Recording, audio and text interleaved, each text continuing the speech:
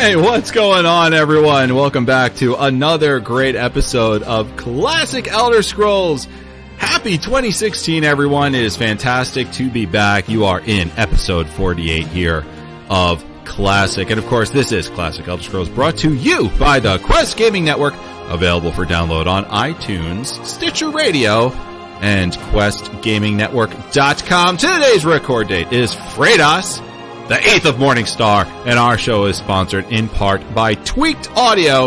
Yes, if you're looking to put something delicious in your ears and make it reverberate in sounds that are pleasurable for you to listen to, Tweaked Audio is just the source you're looking for. They're built for durability, crafted for potency, and they smell good. Not really. They're quality headphones, though, I can tell you that. You can rest your back on the fact that they are quality headphones over at Tweaked Audio, tweakedaudio.com. The deal gets even sweeter. Not only are they crafted for potency, which I have no idea what the hell that even means, you will get 30% off with our code OFFTHERECORD, all one word. Now, let's not get crazy with the grammar, you grammar Nazis. I like the grammar! No grammar for you! God damn it! I know, I'm sorry. Anyway, so 30% off with our code OFFTHERECORD, all one word, over at tweakedaudio.com. And it doesn't matter if you live anywhere in the world, doesn't matter where you live, whether it's the United States or Germany, you will get your Tweaked Audio headphones shipped to you for free. For free? For free, buddy. Yay! I know. So Tweaked Audio headphones, give them a shout. They're awesome. Let them know we sent you by typing in the code OFFTHERECORD, all one word, 30% off, and they'll ship them to you for free. There's also another sponsor, Audible, Audible, audibletrial.com/Quest Gaming Network. That's the link you're going to need in order to get a free download of any book that you want. Yes, sir, or madam, or little Susie and Johnny. You know, I get something free, too. That's right, little Johnny. You're going to get a free audiobook at audibletrial.com. audibletrial.com/Quest Gaming Network. Use the headphones, plug in a really awesome book, and you're good to go. I am your host and fellow Tamriel traveler, Eve Arwen, and I am joined by the one, the only, a man so learned, he had a battle of wits with Galarian and almost won. That is the man right there, Mike, the Tamrielic historian. If I had a long life like him, I would have won by now. You know it. Yeah, that's true. Happy 2016, everybody. Thank you for joining us on Classic. And yes, we are in Elder Scrolls Online. We are being joined by the rest of the guild and the Dancing with Daggers crew. We're going to take our tour through Hrothgar and learn a little bit more about the Orcs this week. But I was listening to our sponsors here, Varwin, and I know that we started a little late because one of our co-hosts here is in need of some tweaked audios. We're going to pin this on me now. Damn you, Truth! Poor Mark. That gentleman right over there is, of course, the last of his kind and the best of his kind. Mark, the Sonarist, a man so mad he challenged Mad Pelagius to a suicide first contest and intentionally lost it. Oh, you devious character, you, Mark. They call me mad. Mad, they call me. But would a madman challenge someone to a suicide contest in the first place? Yes. Yes, the answer is yes. Yes, he would. We are here in Orsinium, and we've got a group of homies all here to hang out with us. I believe Rob is actually among us, as well as the Dancing with Daggers crew. So hello to those folks. Hey, where can you watch this? It's very easy. YouTube.com/Quest Gaming Network/live. That's where we record all of our live shows, folks. So if you're looking to catch us live, that's the link you're going to need in order to do that. Of course, you can email us at elderscrollsofftherecord@gmail.com. You can find us on our website as well, questgamingnetwork.com. And hey, if Twitter's your thing, at Elder Scrolls OTR. That's where you can find us. Please follow and spread the word of Classic and of Elder Scrolls Off the Record. We would greatly appreciate that. Mike, the man, the myth, the legend, the learned, what are we doing today? So we are going to be playing ESO, the Hrothgar DLC, Orsinium. In our discussion topics, how do we throw down with the Orcs? in our history of Part 2, the history of Hrothgar and Orsinium. So we're going to pick up where we left off at last Classic, where we had talked about the foundation of the Second Kingdom of Orsinium. On the Sonaris Archives, Mark has something special planned for us, because that section is a little blank there. So Yeah, Mark forgot to get into the notes earlier today. So no! So hopefully he's got something that we don't know about. Hey, No, you know Mark, what? I'll have something. I think we might. Can you just double? Hello, by the way, to our live chat room.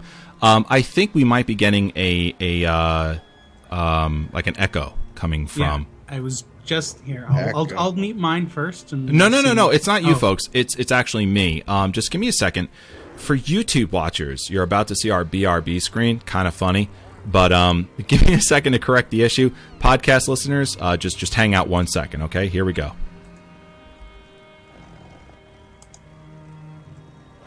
I know a song that gets on everybody's anyway. Okay, and we're back. How did that go? Are we okay?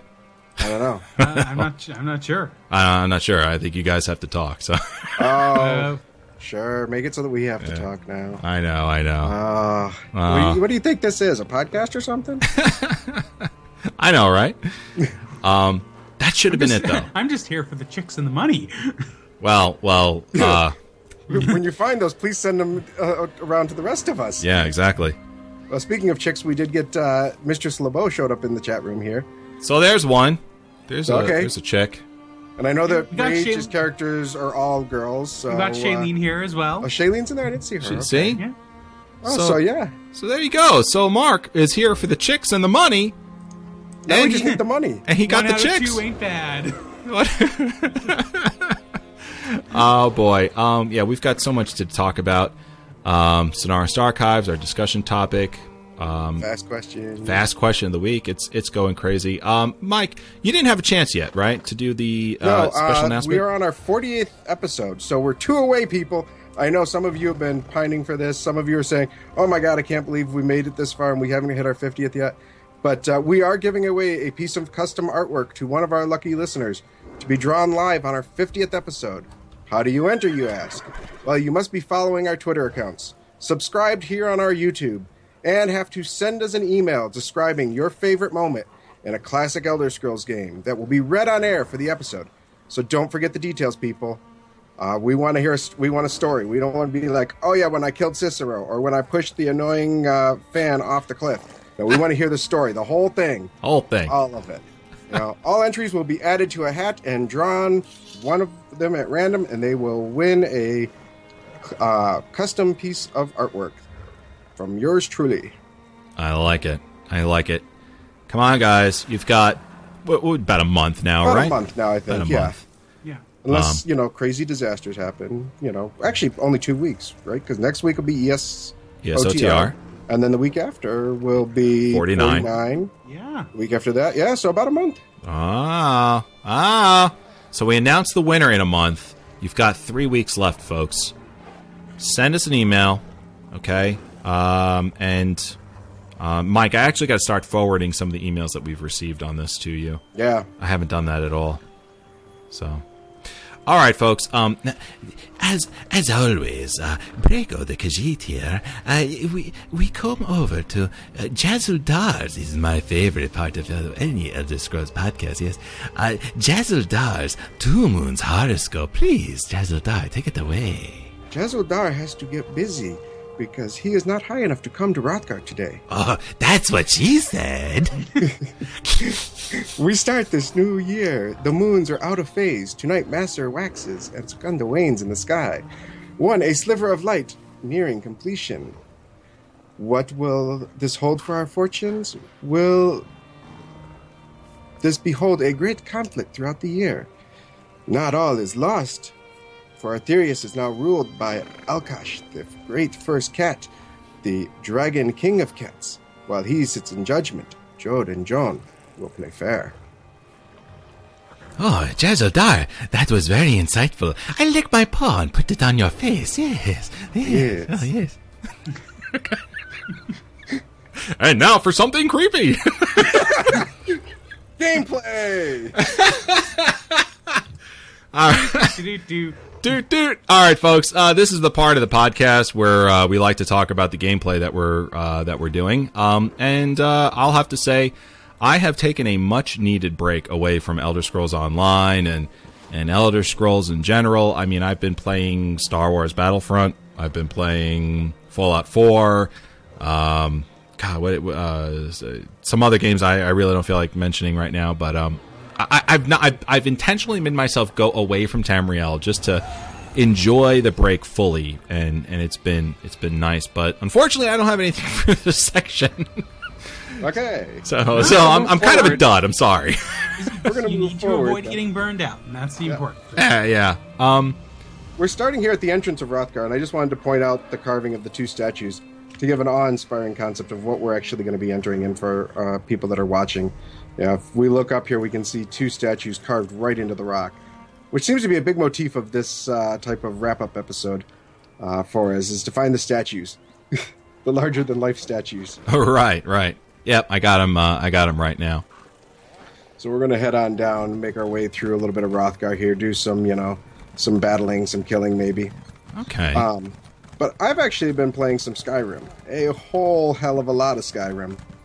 I am now level 38 on my one character that last time we had talked, I think, was level 12.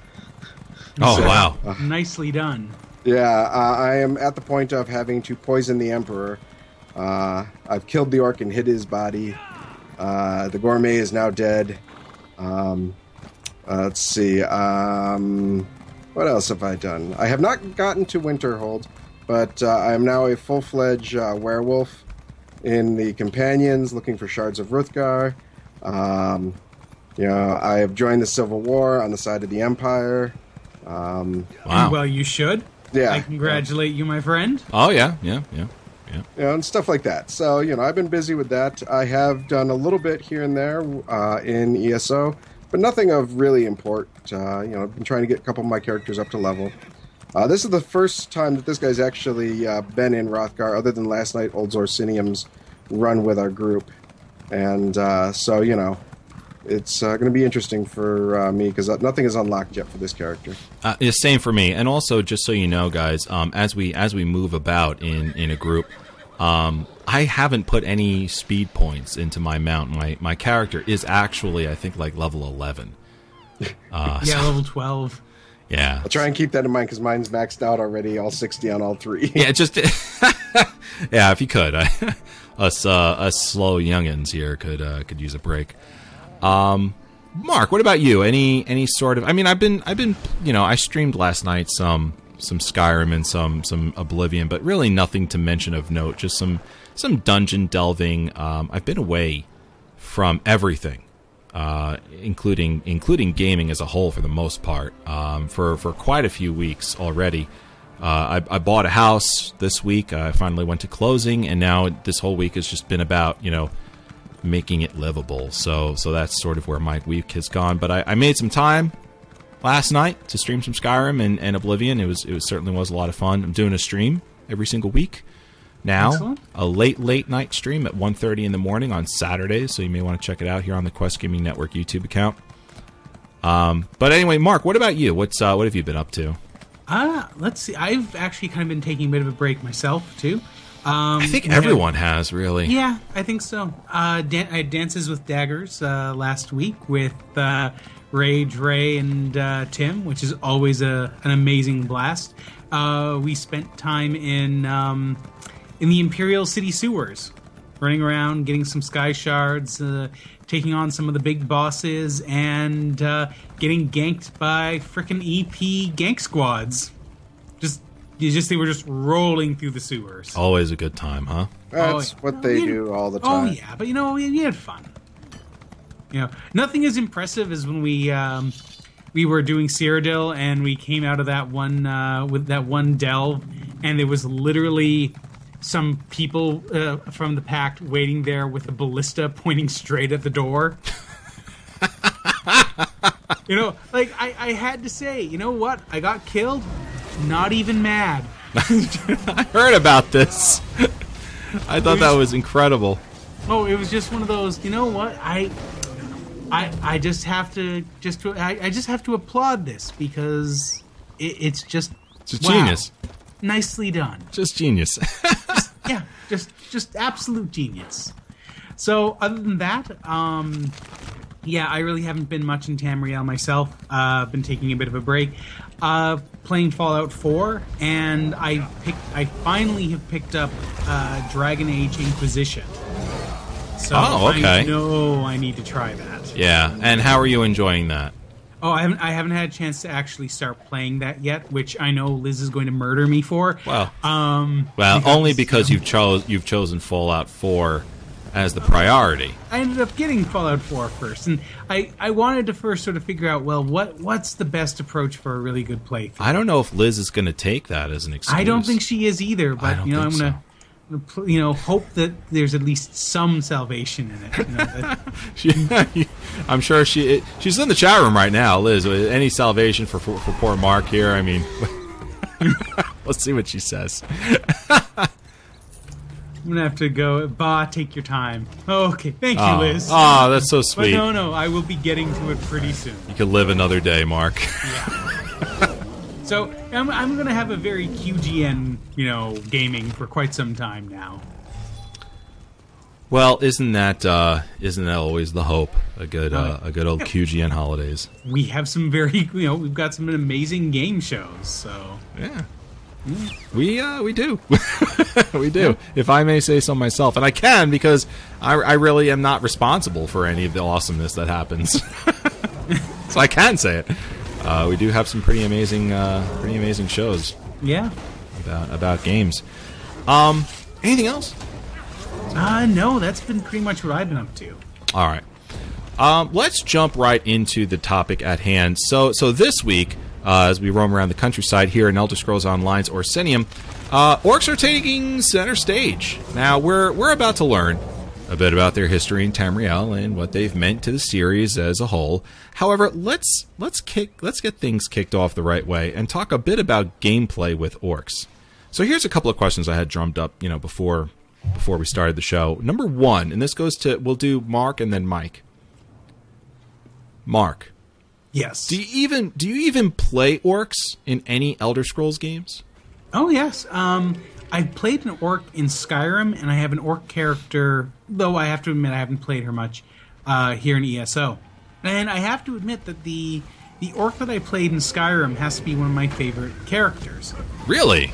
Well, it was my third character running through Skyrim. My first one was an Imperial, and I basically played him as a sword and board caster.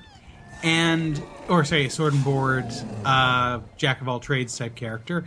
I played the second one as a Breton mage, and then I figured, okay, third one I'm going to go heavy armor, double-handed weapon or two-handed weapon, and I don't really play those, and I figured, okay, I'll give an orc a shot for this. Mm-hmm. And I just had a blast. I mean, because I'd run in with the character, and maybe it's been a while, but I remember whenever I would use my Berserker Rage ability, which, of course, whenever it'd be okay, there's a ton of enemies in this room or in this bandit camp that I'm attacking, or okay, a dragon showed up or something, I'd activate the Berserker Rage. And the character would just roar, and the screen would turn blood red for a moment, or it would basically there'd be some sort of visual marker that I remember there was that to show you've gone into this Berserker Rage, and it was just a blast to just go with it. Go Berserker. Oh yeah, no, it really is just a minor difference ability wise, but it did feel different.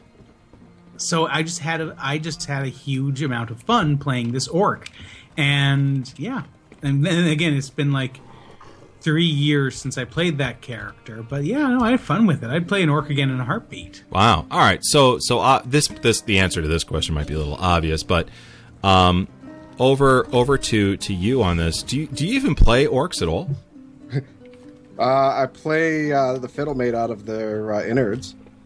Okay. It's not at all. Yeah, I made the one for the one night that we had the naked orc run, and that was it. Right. I would have to say my orc, my orc play style has been kind of limited to that. There was a few times I've made intentionally like extremely ugly orcs in like Skyrim, but I can't say I've ever played one in Morrowind or Oblivion. I've never really played one with any sort of, serious thought to sticking with them at all. Just not a race I'm gravitated toward, to be completely upfront and honest with you. Nothing wrong with that. There's a huge selection. There absolutely is. Yeah. Okay. So then, Mark, you're up for the second question here. Which game do you prefer to play as an orc? Oh, definitely Skyrim then. Definitely Skyrim. Definitely. Okay. It just, I don't know.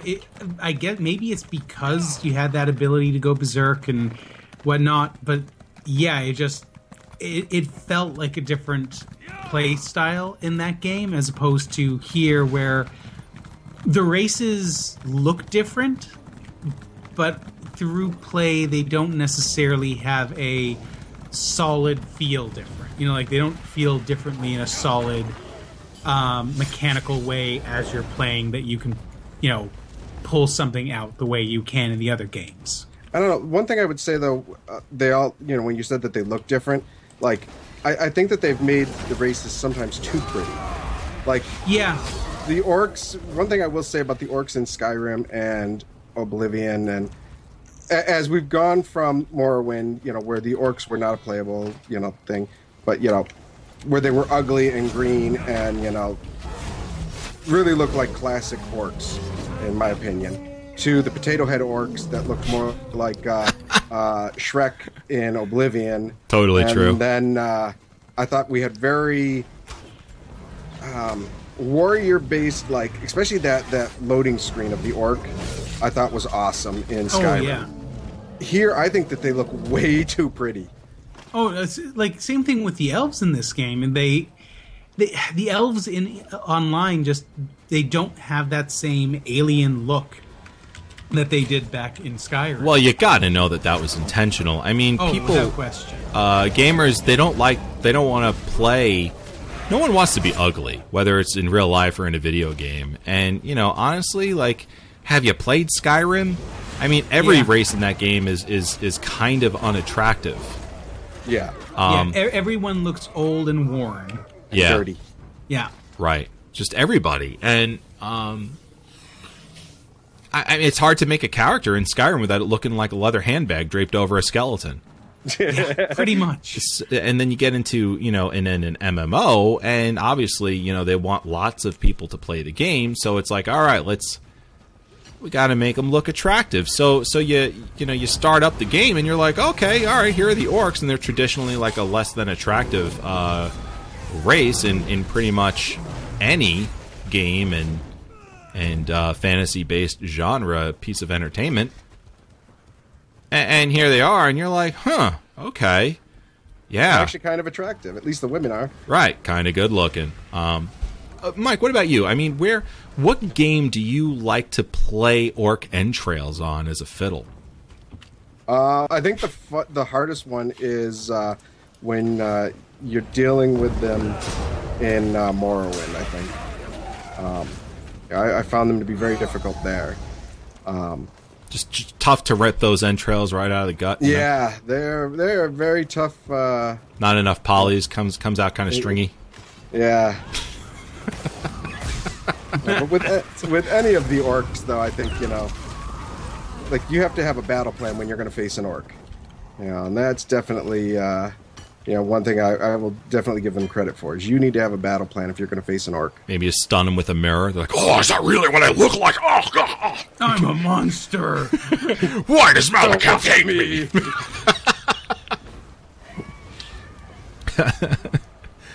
All right.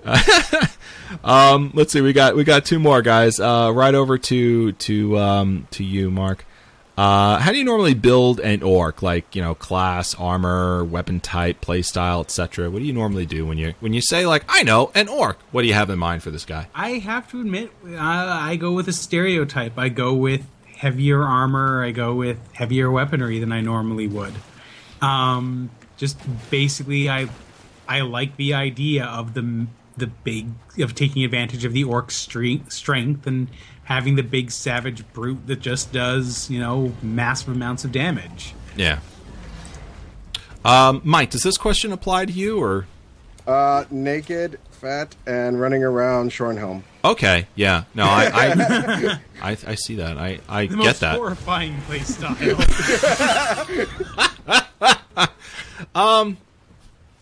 Mark, I agree with you. If you're going to go with an orc, and I hardly ever play an orc, so it's not like I'm going to say to myself, like, oh, I wonder how these guys are going to fare as, like, the complete opposite of what's, like, intended for them, I'm going to go with the orc normals, the orc norms, just to get they do massive amount. You put a two-handed weapon in an orc's hand, you're going to get ridiculous amount of damage. It might come at you slow, but you're going to do it. Come at me, bro. Come at me, I'm bro. I'm waiting. So, I kind of want to, like, reap that benefit. If I'm going to look, gnarly and sort of fugly, I want someone to show for it. All right, and we've got this one right here. Mike, I think you may have added this one in. Yep, so how do you actually come at an orc? Right, as an opponent, what's your strategy for dealing with their menace? So I would have to say that the thing you have to remember with orcs is that, yes, they are, going to be decked out in heavy armor. They're most likely going to come at you with a two-handed weapon that if it gets anywhere near you, you're dead. So, you've got to take these guys at range. If there's a group of them, you've got to break that group up. And, there's just no way around it. They get close to you, and you're going to be dead. So, right. I prefer, bows most of the time or sneaking up on them solo. But, that won't always work. I kind of deal with them the same way I deal with pretty much everything else. Lots of health, lots of armor, restoration magic, and just kind of take the hit on the chin and get the shots in when you can. That's sort of what I do. I'm a huge believer in defense and offense as well. But just really. Weathering the strikes is sort of what I love doing. So, that's kind of how I handle them. There's a sky shard up here, I believe. If you guys haven't gotten it yet. Yeah, probably not. So I run them tired. What about you, Mark? What do you do? I use stick and move, and I use mobility. Basically, let them take a swing and then get in while they're pulling their huge swords back, and carry a shield and use judicious use of that to either block anything I can't dodge and try and knock them off balance when I can. Right, just do whatever you can to not get hit. Kind of like what Mike is saying. Yeah. Staying alive. That's sort of the name of the game. All right. So isn't that the goal of life? Yeah, but that's made by Hasbro. That's true. I was after a long day today in my my new house, just sort of like getting things situated with my mother and father, who were there helping me do certain things. Like today, I was actually building the desk I'm going to start podcasting from. With my father, and we got about halfway through it, and so we sat in the den, and my mom had like this look on her face of just utter like peace and contentment, and she goes, "It's so quiet and peaceful here. I absolutely love it." And no, she's talking the fact that you've left the house, or your new house is quiet and peaceful. the house that I got was quiet and peaceful. Oh, okay. And warm. She's like, finally, there's no noise from the room. Yeah, finally, this idiot's not screaming at his damn computer at 3:00 in the freaking morning. I'd call the cops, but he's already here. The cops already here. They're just not going to listen to him. I was going somewhere with it. It was something about just life. Yeah, that's it. That's winning at life right there. It's just finding a space that's peace and tranquil. Listen, if you want to talk about tranquility and peace, nothing strikes your heart more than hearing the peace and tranquility that you get when listening to Mike talk about the history of right now. So go ahead. Okay, I'm going to promote you to leader. All right. So you can lead the craziness here. All right, folks. Here it is. I'm the leader. I'm leading this I'm ragtag going group. to scroll here down to the history of. So hopefully I can keep up with the group as we do this. I lost everybody. Oh, Lord. No, I got it. Well, that didn't take long. So, history of Orsinium, the land of the pariah folk. When we last spoke, we had learned of Yazneg's people from the books Orcs of Skyrim and the Chronicles of King Kurag, Book 6. Both of these place the story of Orsinium just prior to the DLC for ESO. So while we're enjoying our time in Hrothgar, let's learn a little bit more about the contemporary history of the Orcs. So, from the book The Fury of King Ransir. So, the author is Welfmelus Masterlek, Lorekeeper. The long siege dragged into the spring when the Daggerfall Covenant, a mutual defense pact sworn by all of the Breton kingdoms at the conclusion of the Reachman invasion, finally paid dividends, drawing Camlorn, Evermore, and Daggerfall into the fray. Some counseled letting Rayrest fall, but trade with the richest city in the region was too important to allow that. Attacked from the city and surrounded in the countryside, Rasnur's army stood firm. His mercenaries were well paid and prepared for bloodshed, but the crimson sails and the battalions of elite Redguard warriors from across the bay turned the tide. Rancer's forces were routed, and Shornhelm was already ablaze when Rancer returned. This was the work of the Orcs under the blood rule of Kurag Bro Bagrak. Caught between the Breton hammer and the Orcish anvil, Rancer's troops were utterly annihilated, and the Battle of Markwaster Moor. Rancer hadn't counted on Emmerich's canniness. The king of Wayrest had sent emissaries to the Hrothgar Mountains, where they pledged to return Orsinium to the Orcs if they attacked their hated enemies at Shornhelm. Rivenspire was despoiled, and some Orcs remembered how the Bretons of Shornhelm had led the assault that toppled Orsinium some 135 years before. These debts were paid to Shornhelm in full. Rancer's war built the Daggerfall Covenant as it is today. Shornhelm, Rivenspire, Hrothgar are indelibly marked by these events. So when we start our DLC, we are greeted by a pamphlet of introduction, and we'll get to that as soon as I find where the group has disappeared to. We're heading over to the skull. Okay. So, when we first came into Hrothgar, we had seen those two monuments there, and we had a caravan that was set there. And why is the caravan even there? What are we doing here in Orsinium?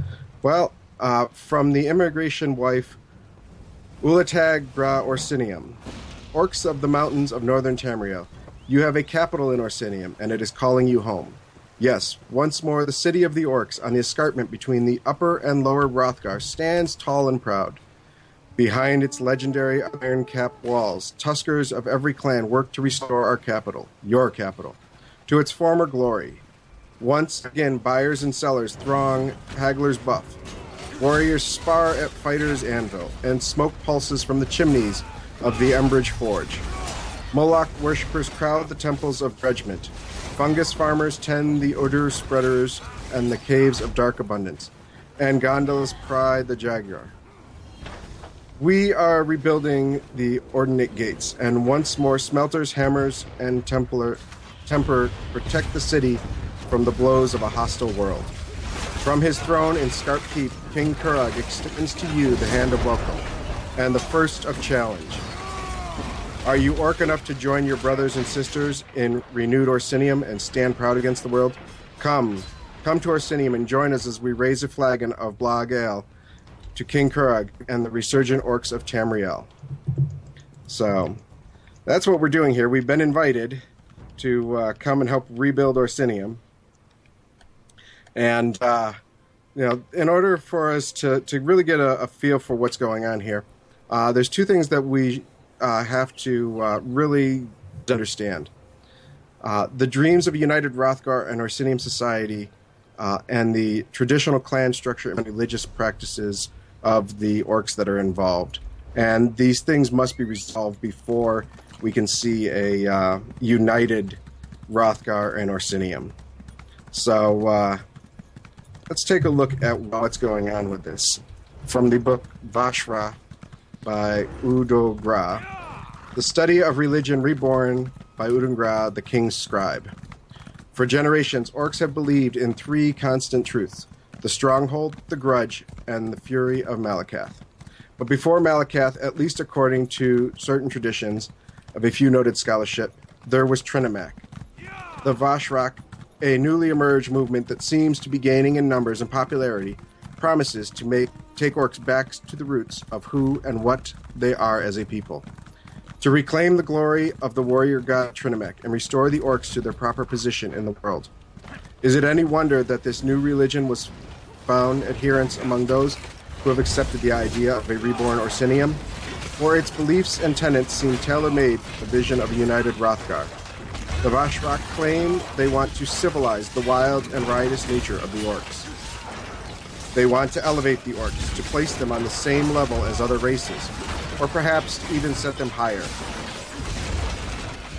And they want to rebuild the ancient city of Orsinium, setting it as the jewel in the crown of the new and powerful orc nation. That said, although King Kurag has provided support for the new faith in Trinimac, going so far as to establish a temple in Orsinium, he appears to have no connection to the more extreme follower of the Vashrak. Many among the orcs' old guards see the Vashrak as either a foolish fad that will soon fade away, or as a dangerous fanatic who will stop at nothing to destroy the orcish way of life. Either way, the old guard refuses to be swayed by the arguments and promises. They won't abandon the traditions that make orcs, as they put it, strong and powerful, and better than a puny elf. They hold fast to the concepts of the stronghold and the clan, and rejecting the call to create a single orc nation. They maintain the grudge, for ill will and resentment fuel the fire in their bellies, and anger in their hearts. Ah, that sounds nice. And they maintain their steadfast faith with Malak, the god of curses and betrayed, for he has blessed them with conflict and the bloody code of Malacath. So we can see, from this that there's a couple of things that really are standing in the way of the united Orsinium, and it's in part this code of Malacath, the traditional stronghold view to keep the orcs separated by clans, and this unwillingness for change.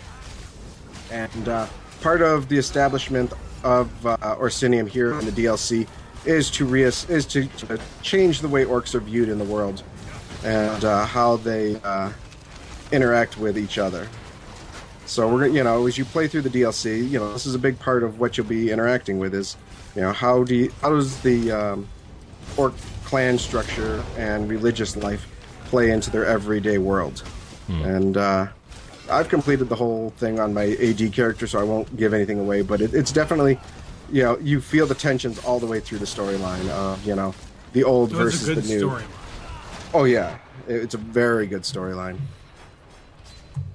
Now, a book more to my liking, Orcs, The Vermin Among Us, by Absalon Shorik. Well, before you go on, I just sort of want to add in the fact that we've been the last couple of episodes on the series we've been talking about Daggerfall and Orsinium is a place in Daggerfall that you can go to, but what's exciting about Orsinium and Elder Scrolls Online is the first time we're actually here since Daggerfall and able to see it in the splendor that modern gaming can offer us.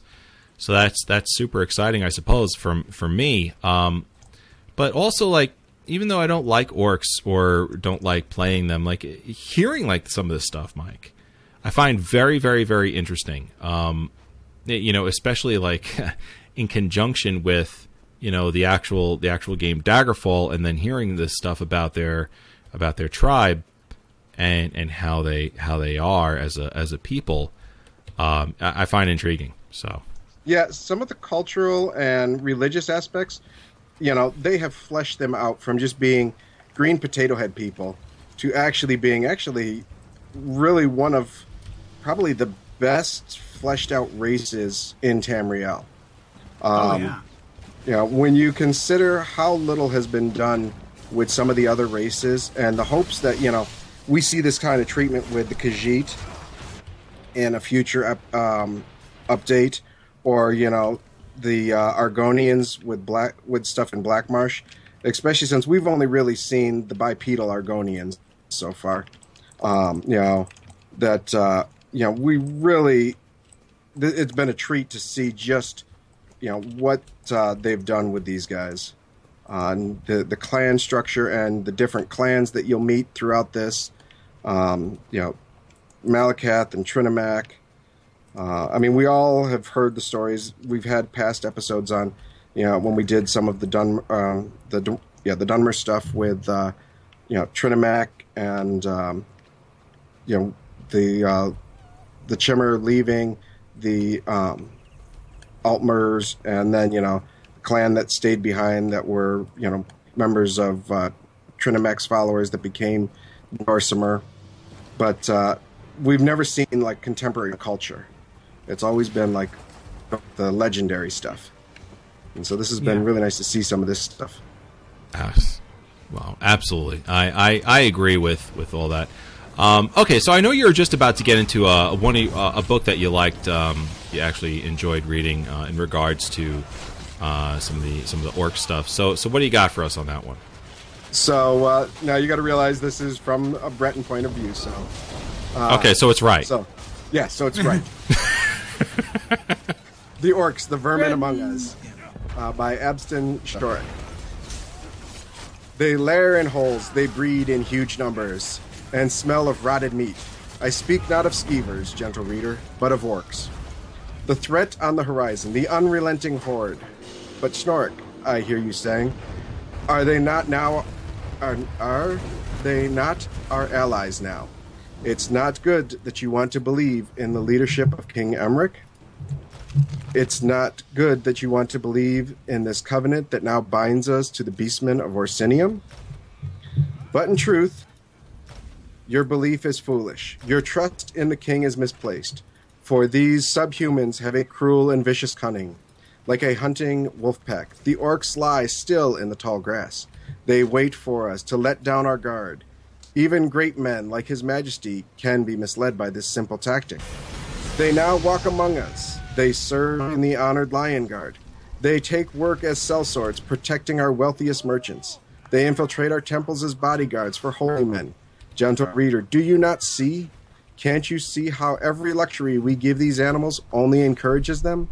Every opportunity is just another opening in our armor for their rough-hued blades to pierce. With their unnatural strength, they take up work that should be bore by Breton shoulders. The thickness of their stinking hides give them a defense that no Redguard man can stand against. In cities across Covenant lands, stories grow of orcs defiling our women and siring unnatural half-breeds.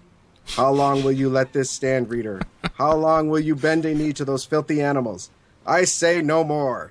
Join with like-minded people in our village today and rise up against the beast, the scum, these orcs. I gotta say, it sounds 100% accurate.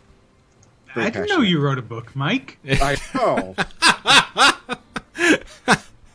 It's a bestseller. It certainly is. Look at these guys. Well, it should be. But in retrospect, I don't know if they're not all wrong there with what they're saying in the book. Uh-oh, here it comes. He's dropping the old racist bomb here for the... So we get to Kurog's betrayal here. So, we see it from the other side now. So the author is anonymous, though, so I think Mark wrote this one. You've heard grand claims, Orsinium reborn, the elf-loving Bretons our friends, the traitor Redguards our allies. We are welcome, they claim. We are needed, they claim. All lies. Kurog, the false chief, would tell you the Daggerfall covenant is our future. Kurog, the sellsword, who'd abandoned his tribe, who'd shed blood for elves and gold as his people languished and starved. The toothless runts who would leave us in chains, fighting for the Bretons and Redguards who slaughtered us. Must you forget our brothers and sisters at Orsinium? Have you forgotten who launched their crusades to crush the pig children? The same Bretons and Redguards who now pretend friendship and sought to wipe us from the face of Tamriel. Now, with our fields salted and our homes burned, the cowards and liars offer return the land they stole. Shall we make peace with our enemies? Shall we thank them for returning what they stole from us through foul magic and treachery? Look past Carrag's silken words. Look to his cowardly deeds and to the ancestors who gave their lives to keep us free. This Daggerfall covenant is a chain around our necks. They wish to make us their dogs. Remind them that we are orcs, and we will never bow before their so-called High King. Down with Kurag, the false chief, and down with Emmerich, the enslaver. Wow, there's a lot of anger right there. A lot of Kurag. Yeah. A lot of.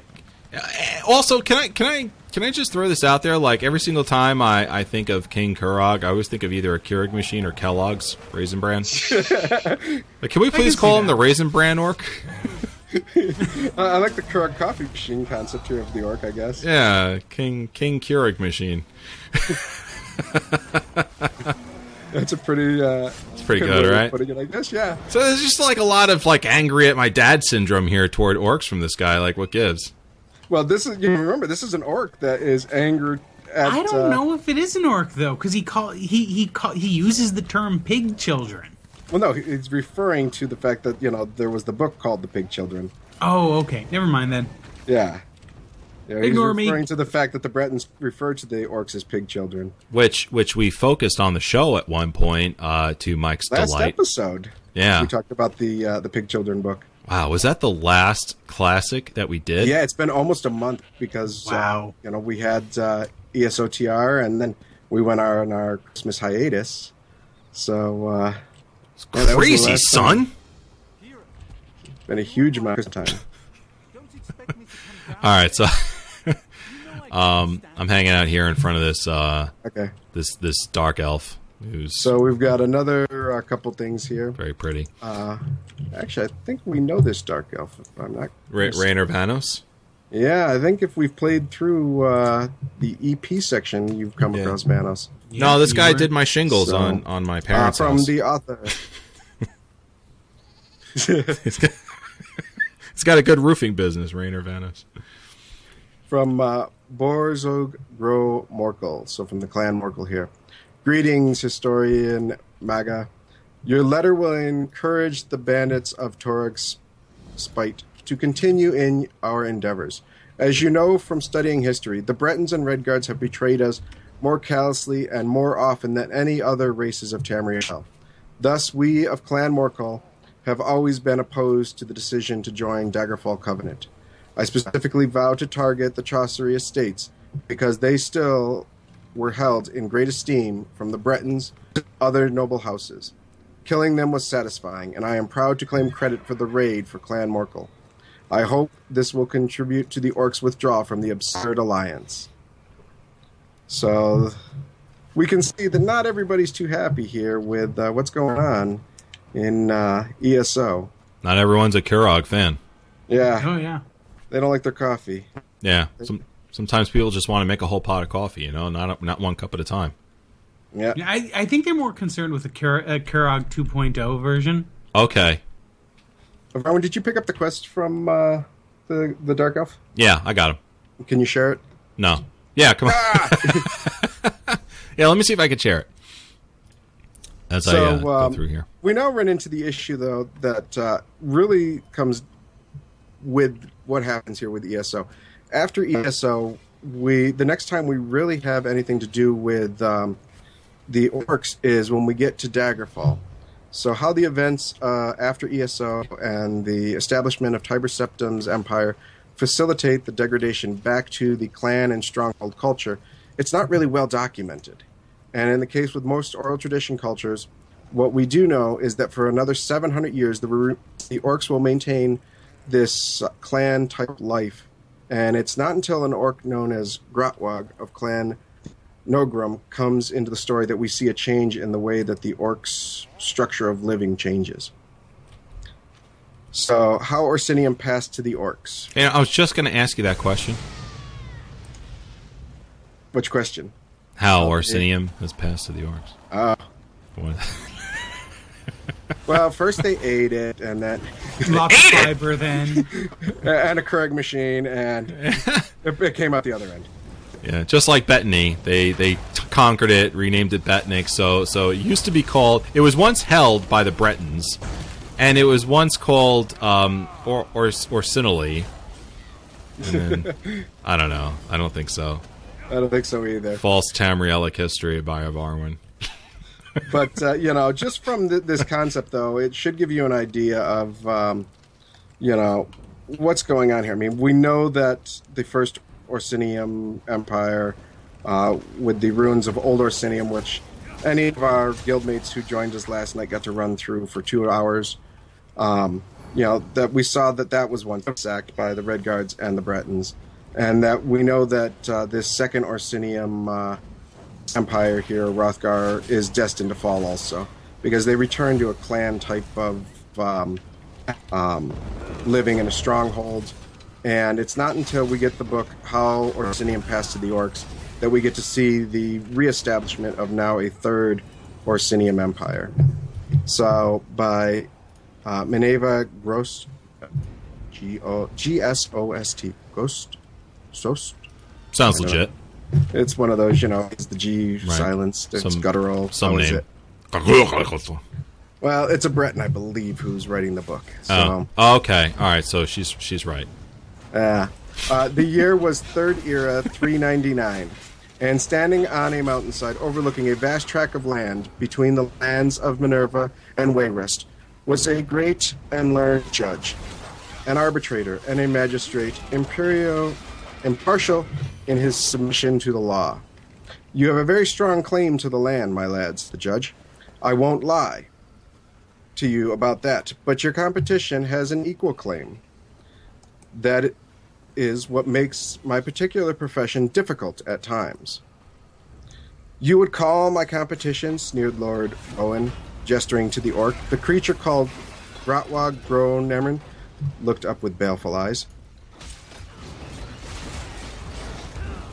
He has ample documentation to his claim on the land, the magistrate shrugged, and particular laws of our land do not discriminate between particular races.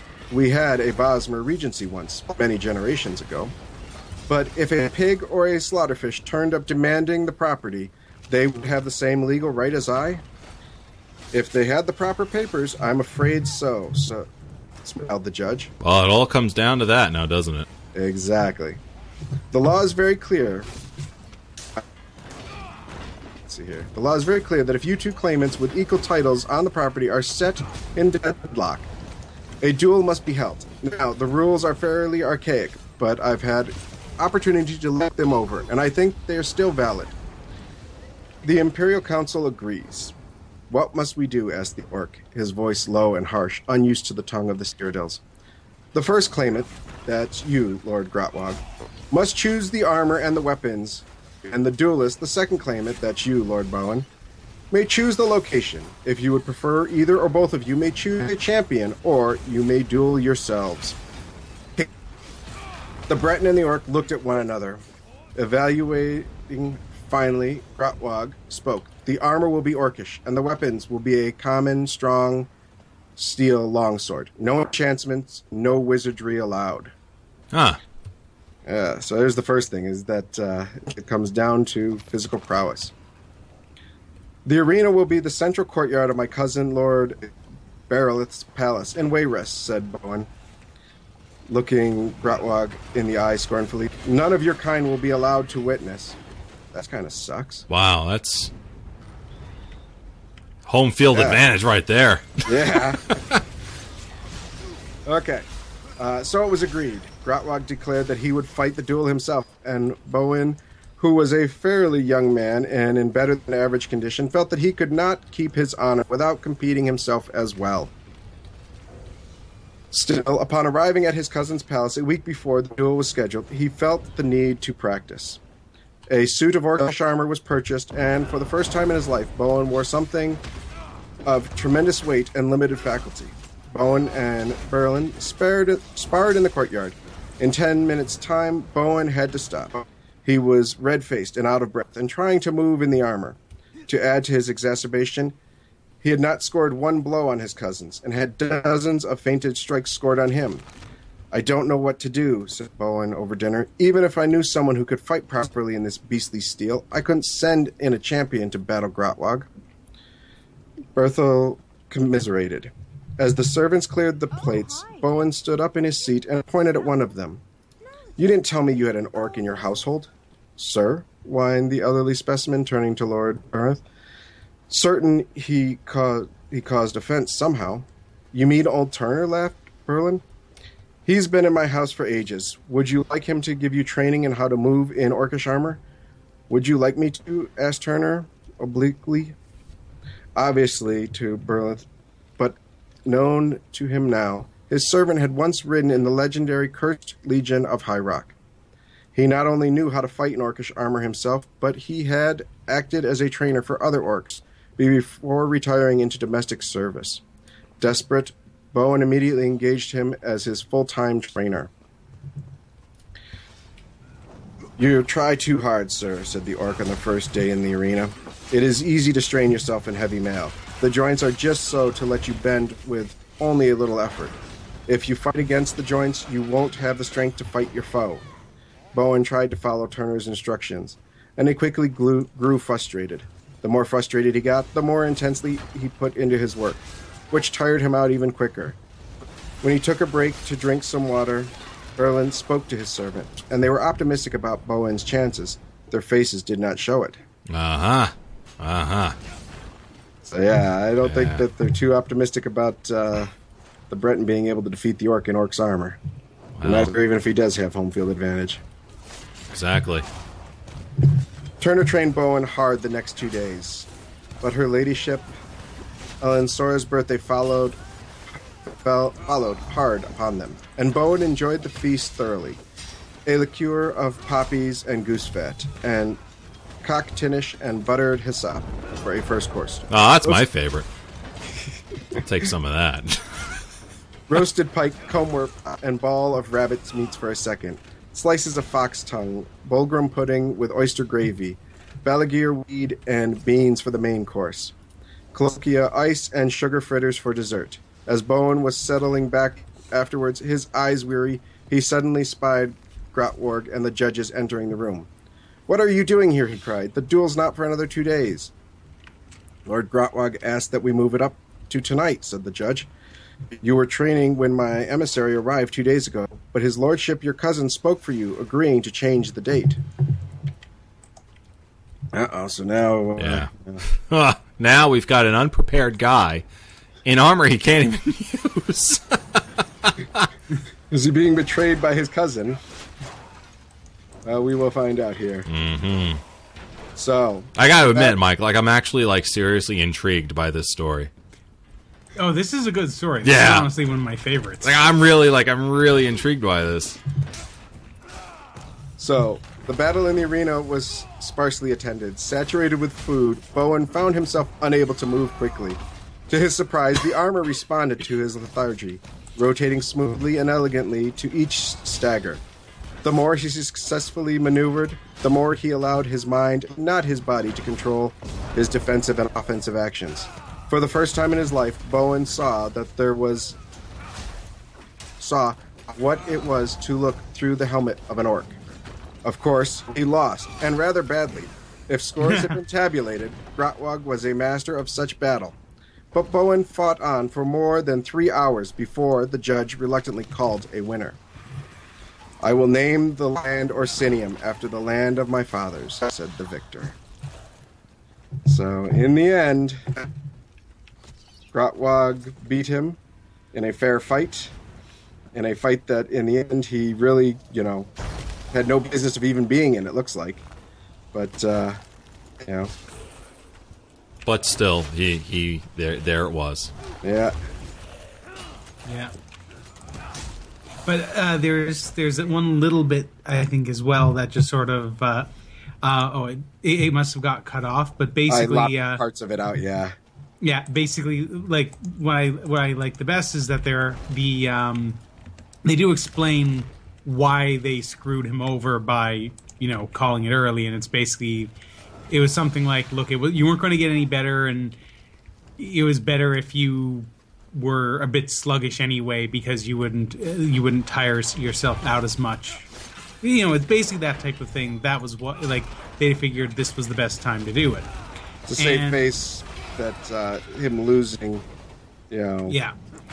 But basically they go on to say that, well, why did you train me to do, like, he asked the orc, well, why did you train me? Because clearly you didn't want me to win, and basically said, well, I didn't want Orsinium to get won without any sort of fight. Yeah. Huh. We didn't, there'd be no point if we won it back too easy. Oh, wow.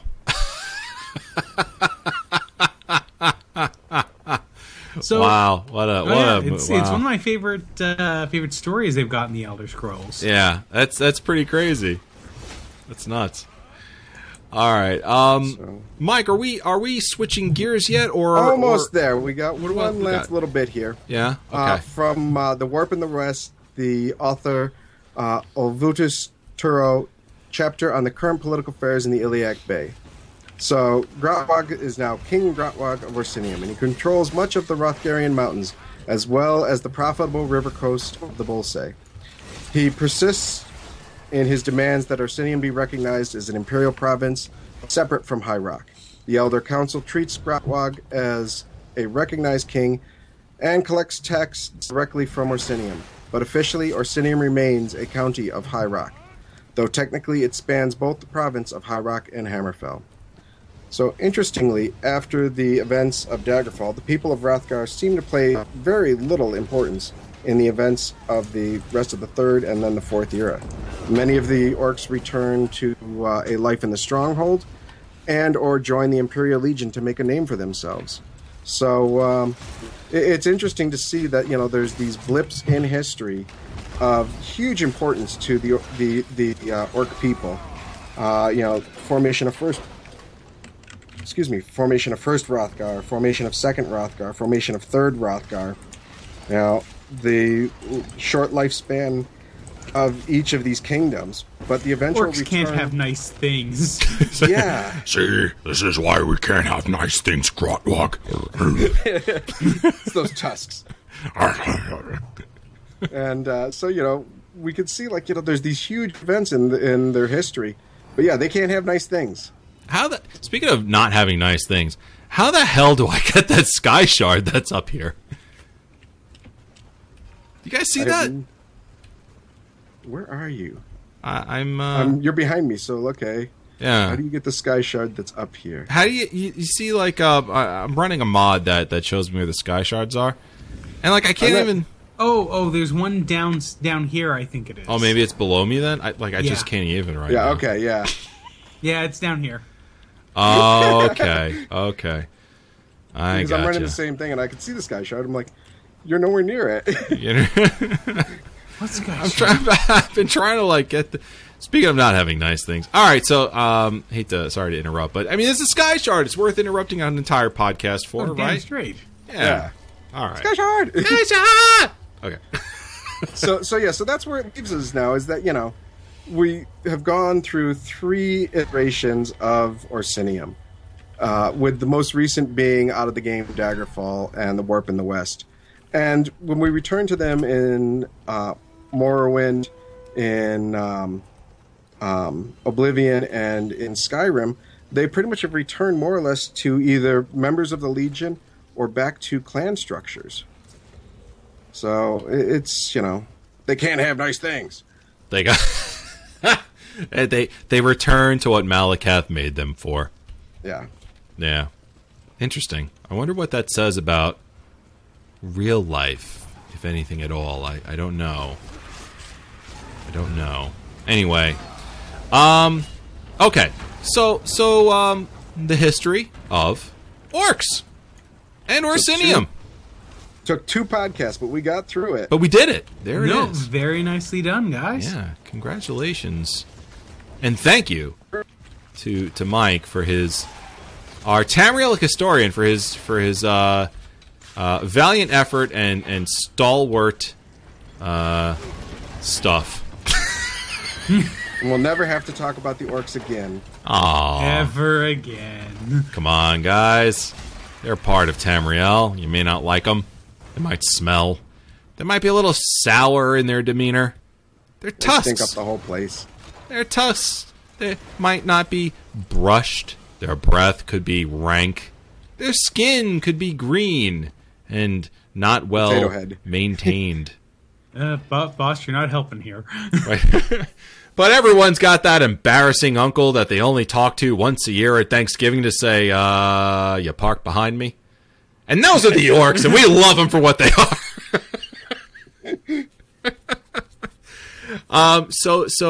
To people that we do love, and that is our Mark, our Sonarist, the last of his kind in the world. Mark, tell us what the orcs have meant to the series as a whole. Wow. Well, I mean, as we talked about last time, the orcs themselves really have been sort of this... Well, initially they started off as your enemy. In Arena, they are fantasy fodder. It's basically what they've existed for since they ever first appeared in Lord of the Rings.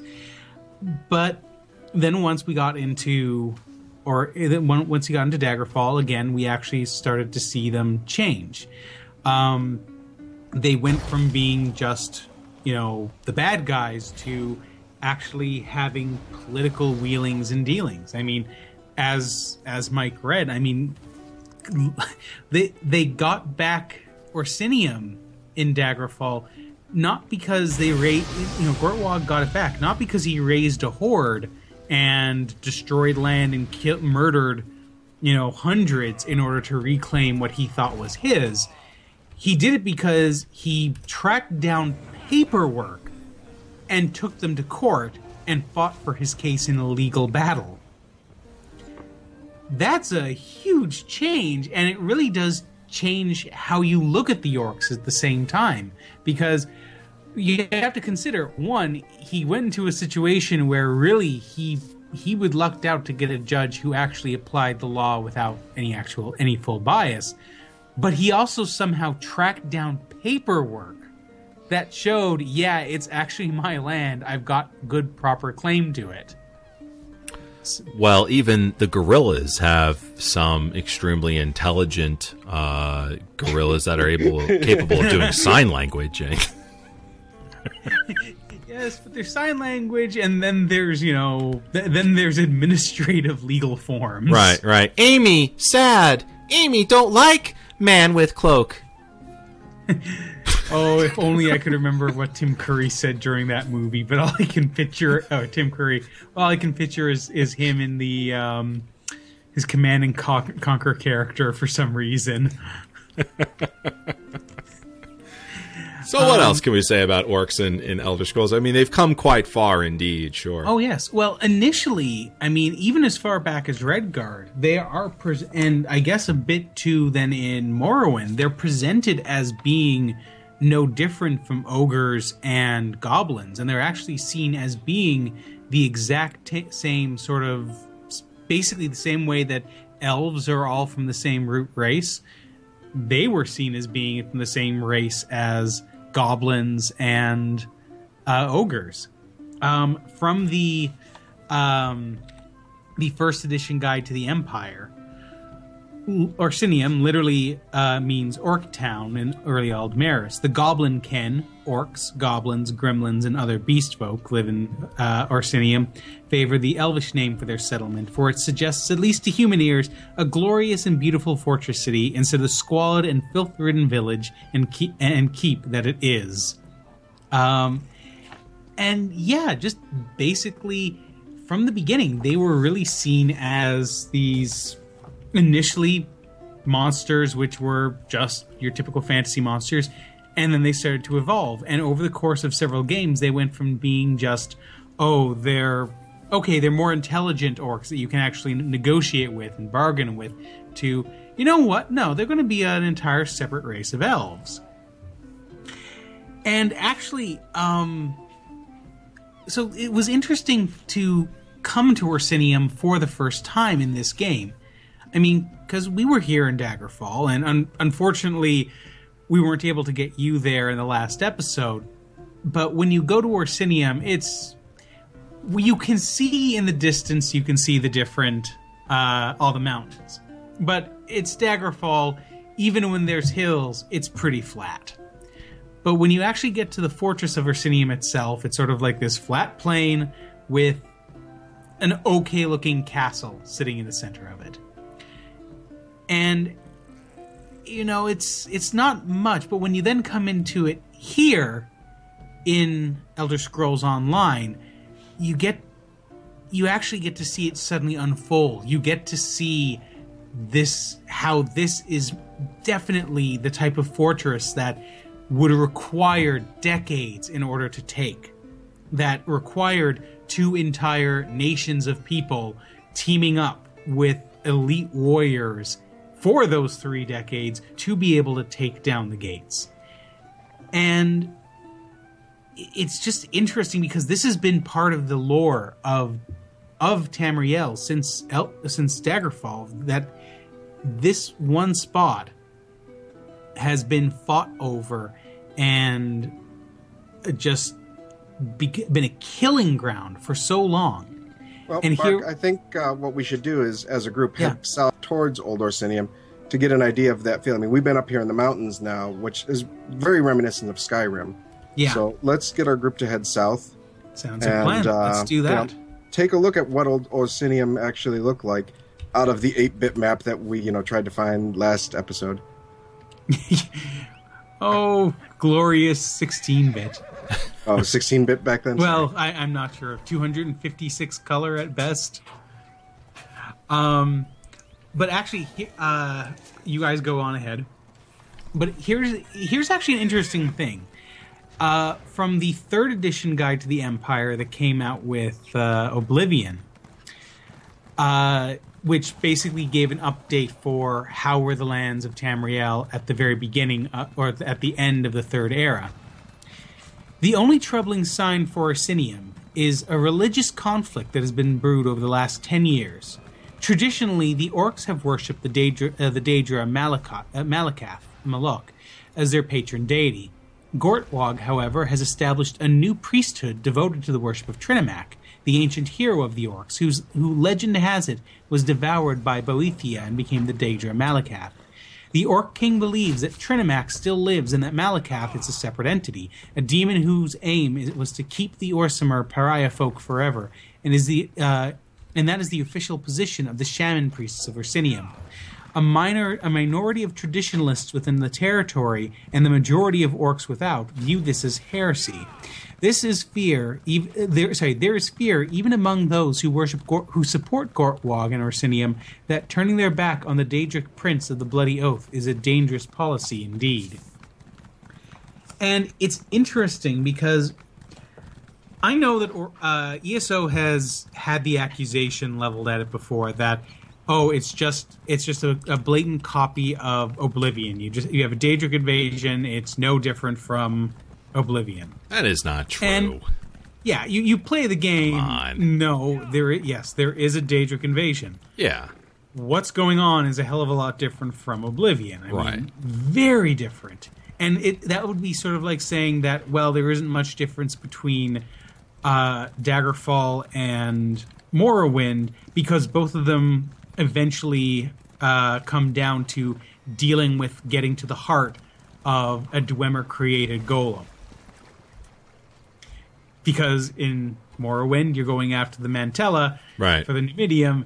In Daggerfall, in Daggerfall you do that. In Morrowind, the final mission is basically track down the heart of Lorkhan and destroy it so that the second Numidian cannot be activated. And so, it's that kind of thing. And so, yes, here you have basically the exact same political thing going on where the Orcs are starting to worship Trinimac again, and this is causing in Orsinium, and this is causing a schism among their people.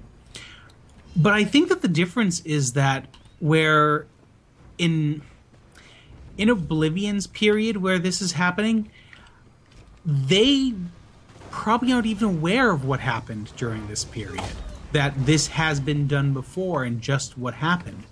And the other difference is that this is, among the orcs in Orsinium, this is actually a very highly, a highly supported act. Here in especially when you think, as I said, it's spent between now and the time that that the Third Orsinium kingdom is established. It's almost 700 years. Yeah, and the historical records from this period basically don't exist. And part of that is because, it's never been blatantly said, but I think we can easily say we're standing in the middle of a massive dragon break. The entire game is a massive dragon break. Yeah. This is why we're finding books that are technically centuries out of, they are centuries out of when they should have been published, like the Lusty Argonian Maid. This is why time travel is possible. There's a massive dragon break going on, and when it actually fixes, so much history is lost, like it is in the Warp in the West, because you have, frankly, let's face it, every single character is the vestige in their own timeline. So all of a sudden, you have everyone's timelines coming together. This is why this is why so much of this history is lost. But it's interesting that they decided that while the situation that will eventually happen in the Third Era is never really resolved or explored, it's not quite the same one we see here.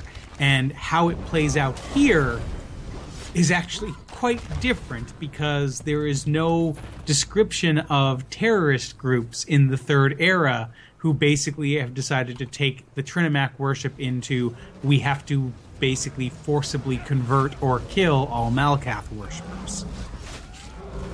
So it's interesting to see how the designers of ESO took that frankly abandoned plot line and said, you know what? Let's actually get some use out of it, because that's actually a fantastic plot line to use. Yeah, it is a really good, plot line. Oh, the ending was just... some of those stories. Oh, yeah, the ending... Well, even, like, the independent stories from it. Not even the one, associated with the main quest, but, like, some of the other independent stuff that happens throughout the game. It makes for some good, complicated storytelling. Yeah.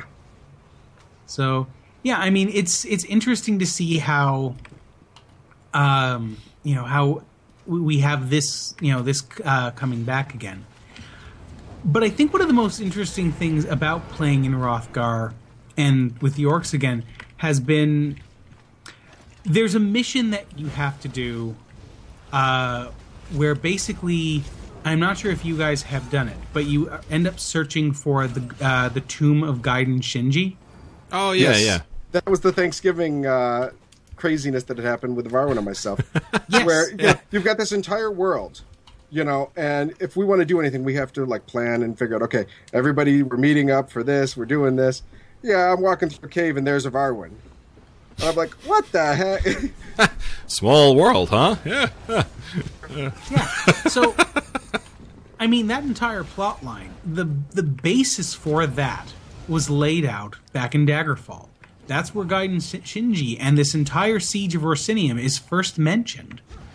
And basically it is simply written up as, you have all these orcs, they need to be taken out, a siege is held. And, it's basically, that was sort of where it was left for the next several games. There was no real need to expand on that. It's a pretty simple, pretty basic story, and it gives you pretty much all the history and understanding of the situation as you need to know.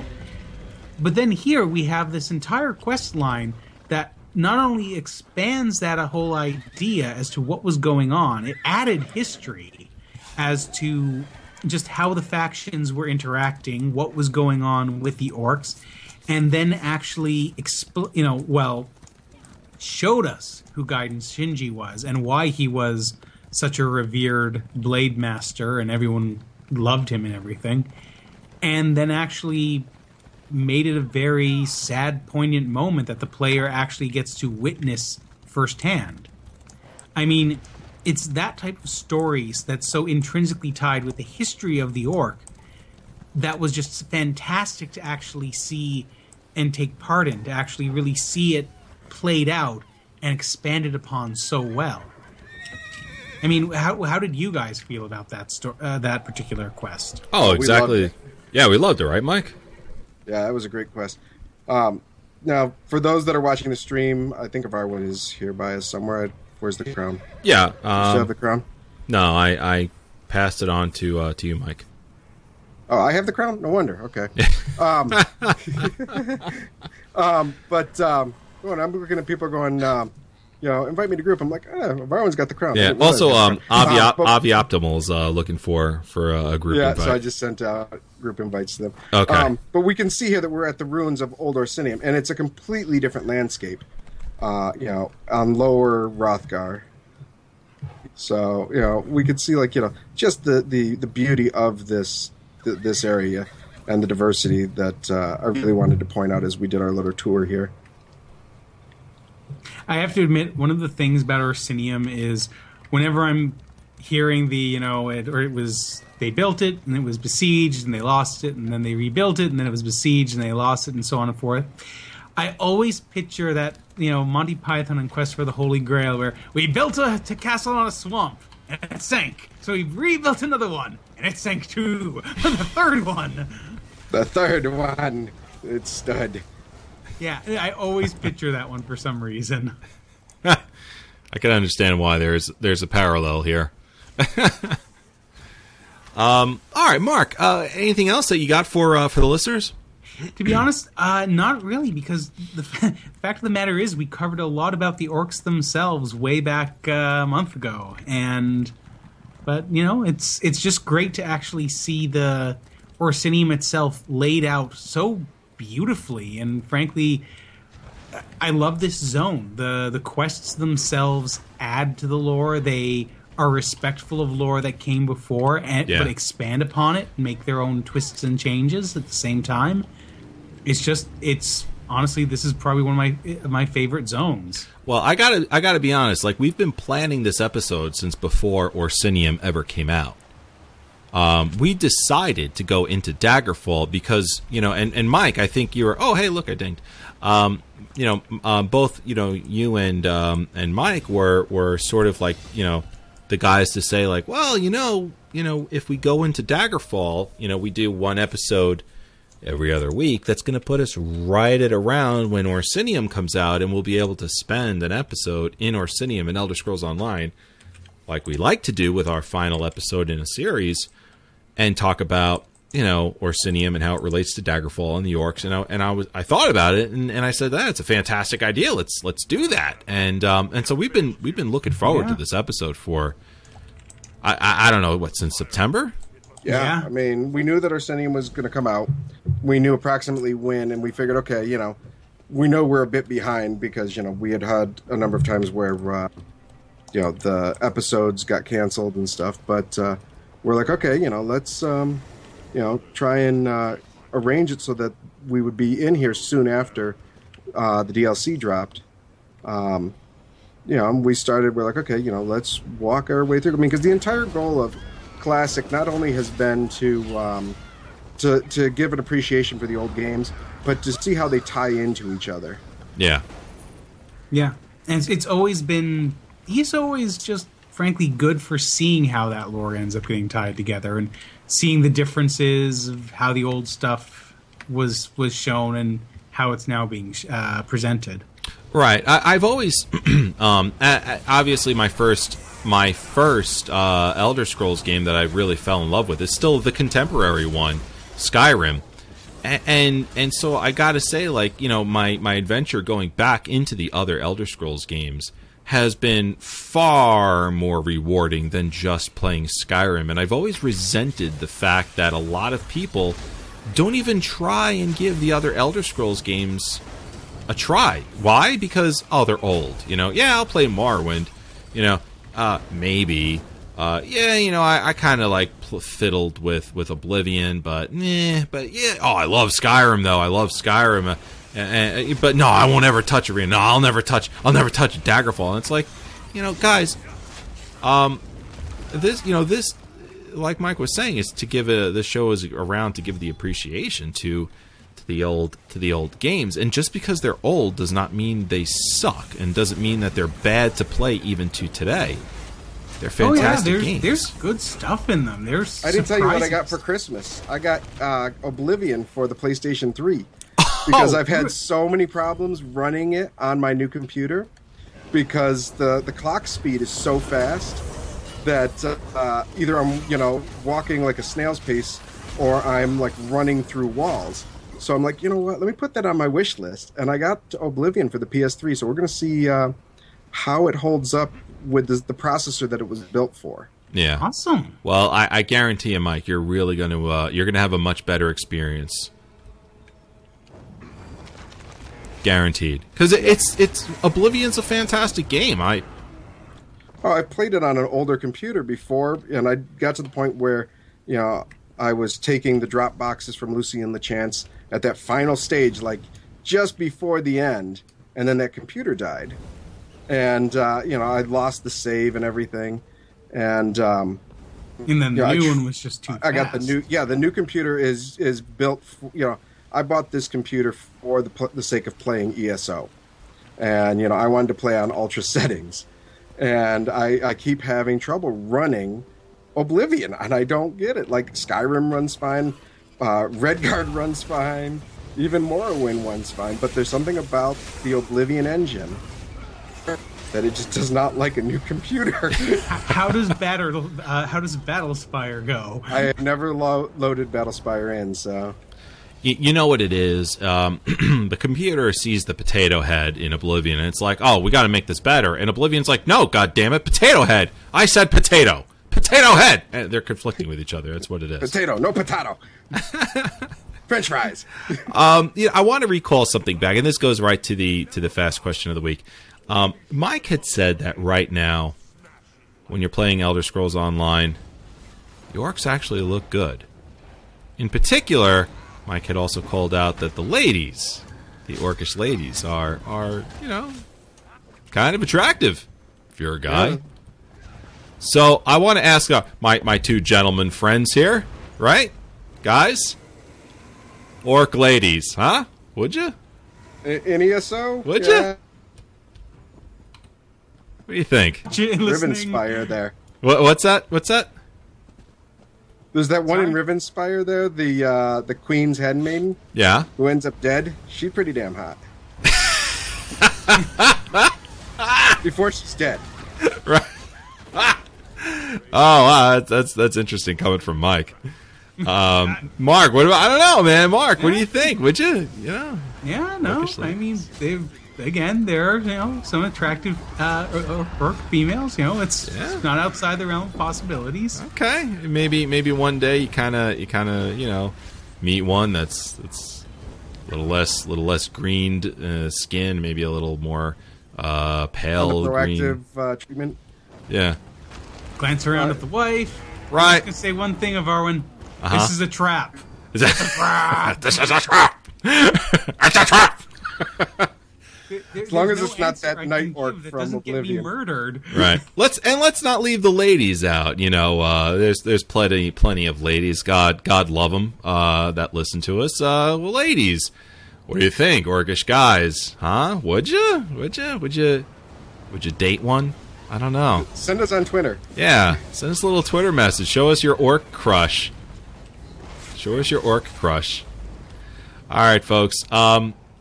You know what? I think there's an orcish lady out there whom I may find attractive.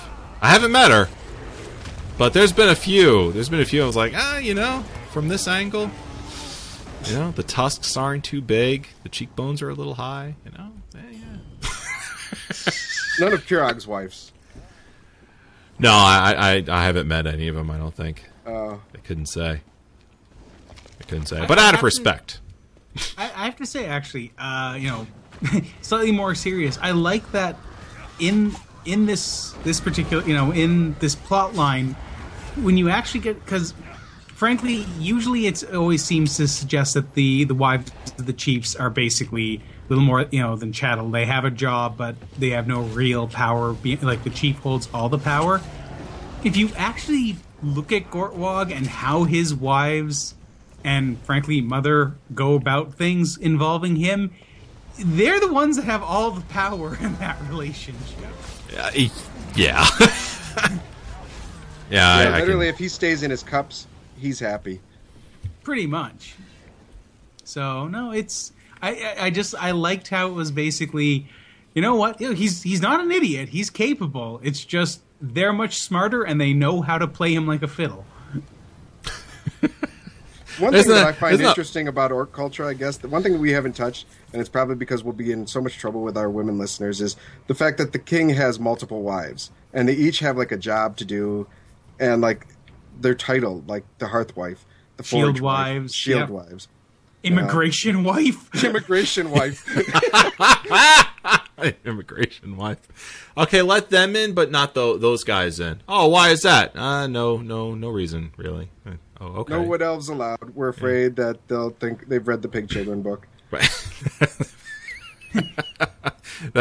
that green mandate,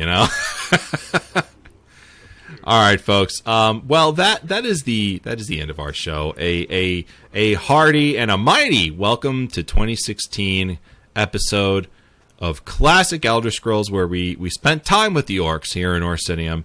And, of course, reconnected with you, our dear listener, our dear viewer. Final thoughts, starting with Mark.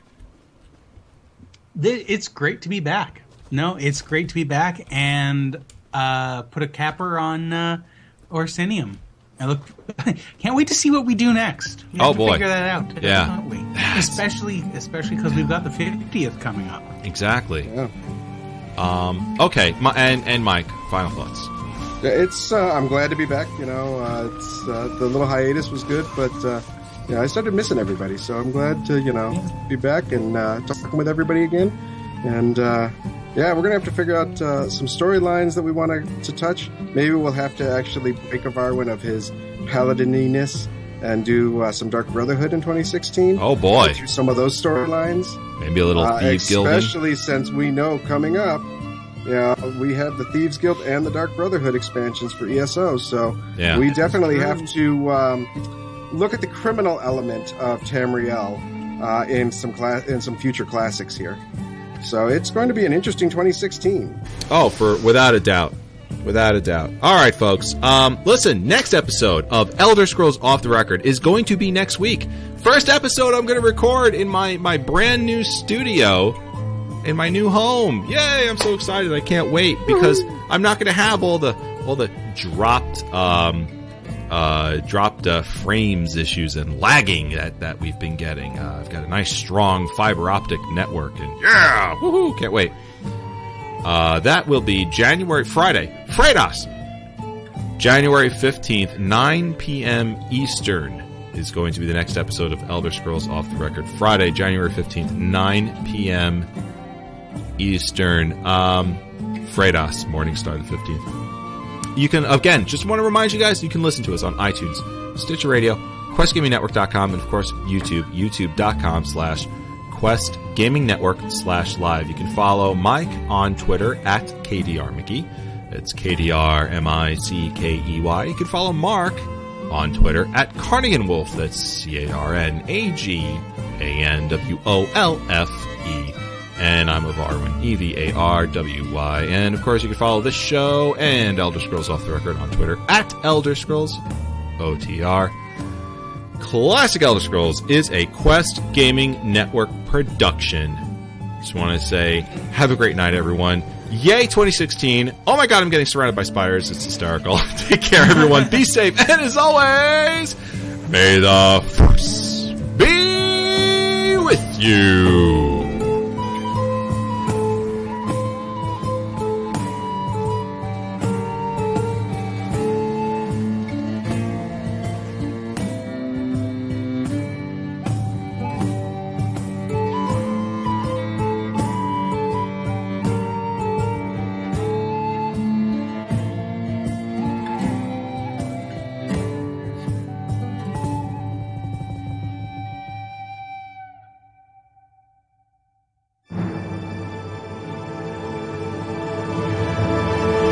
Who shall die?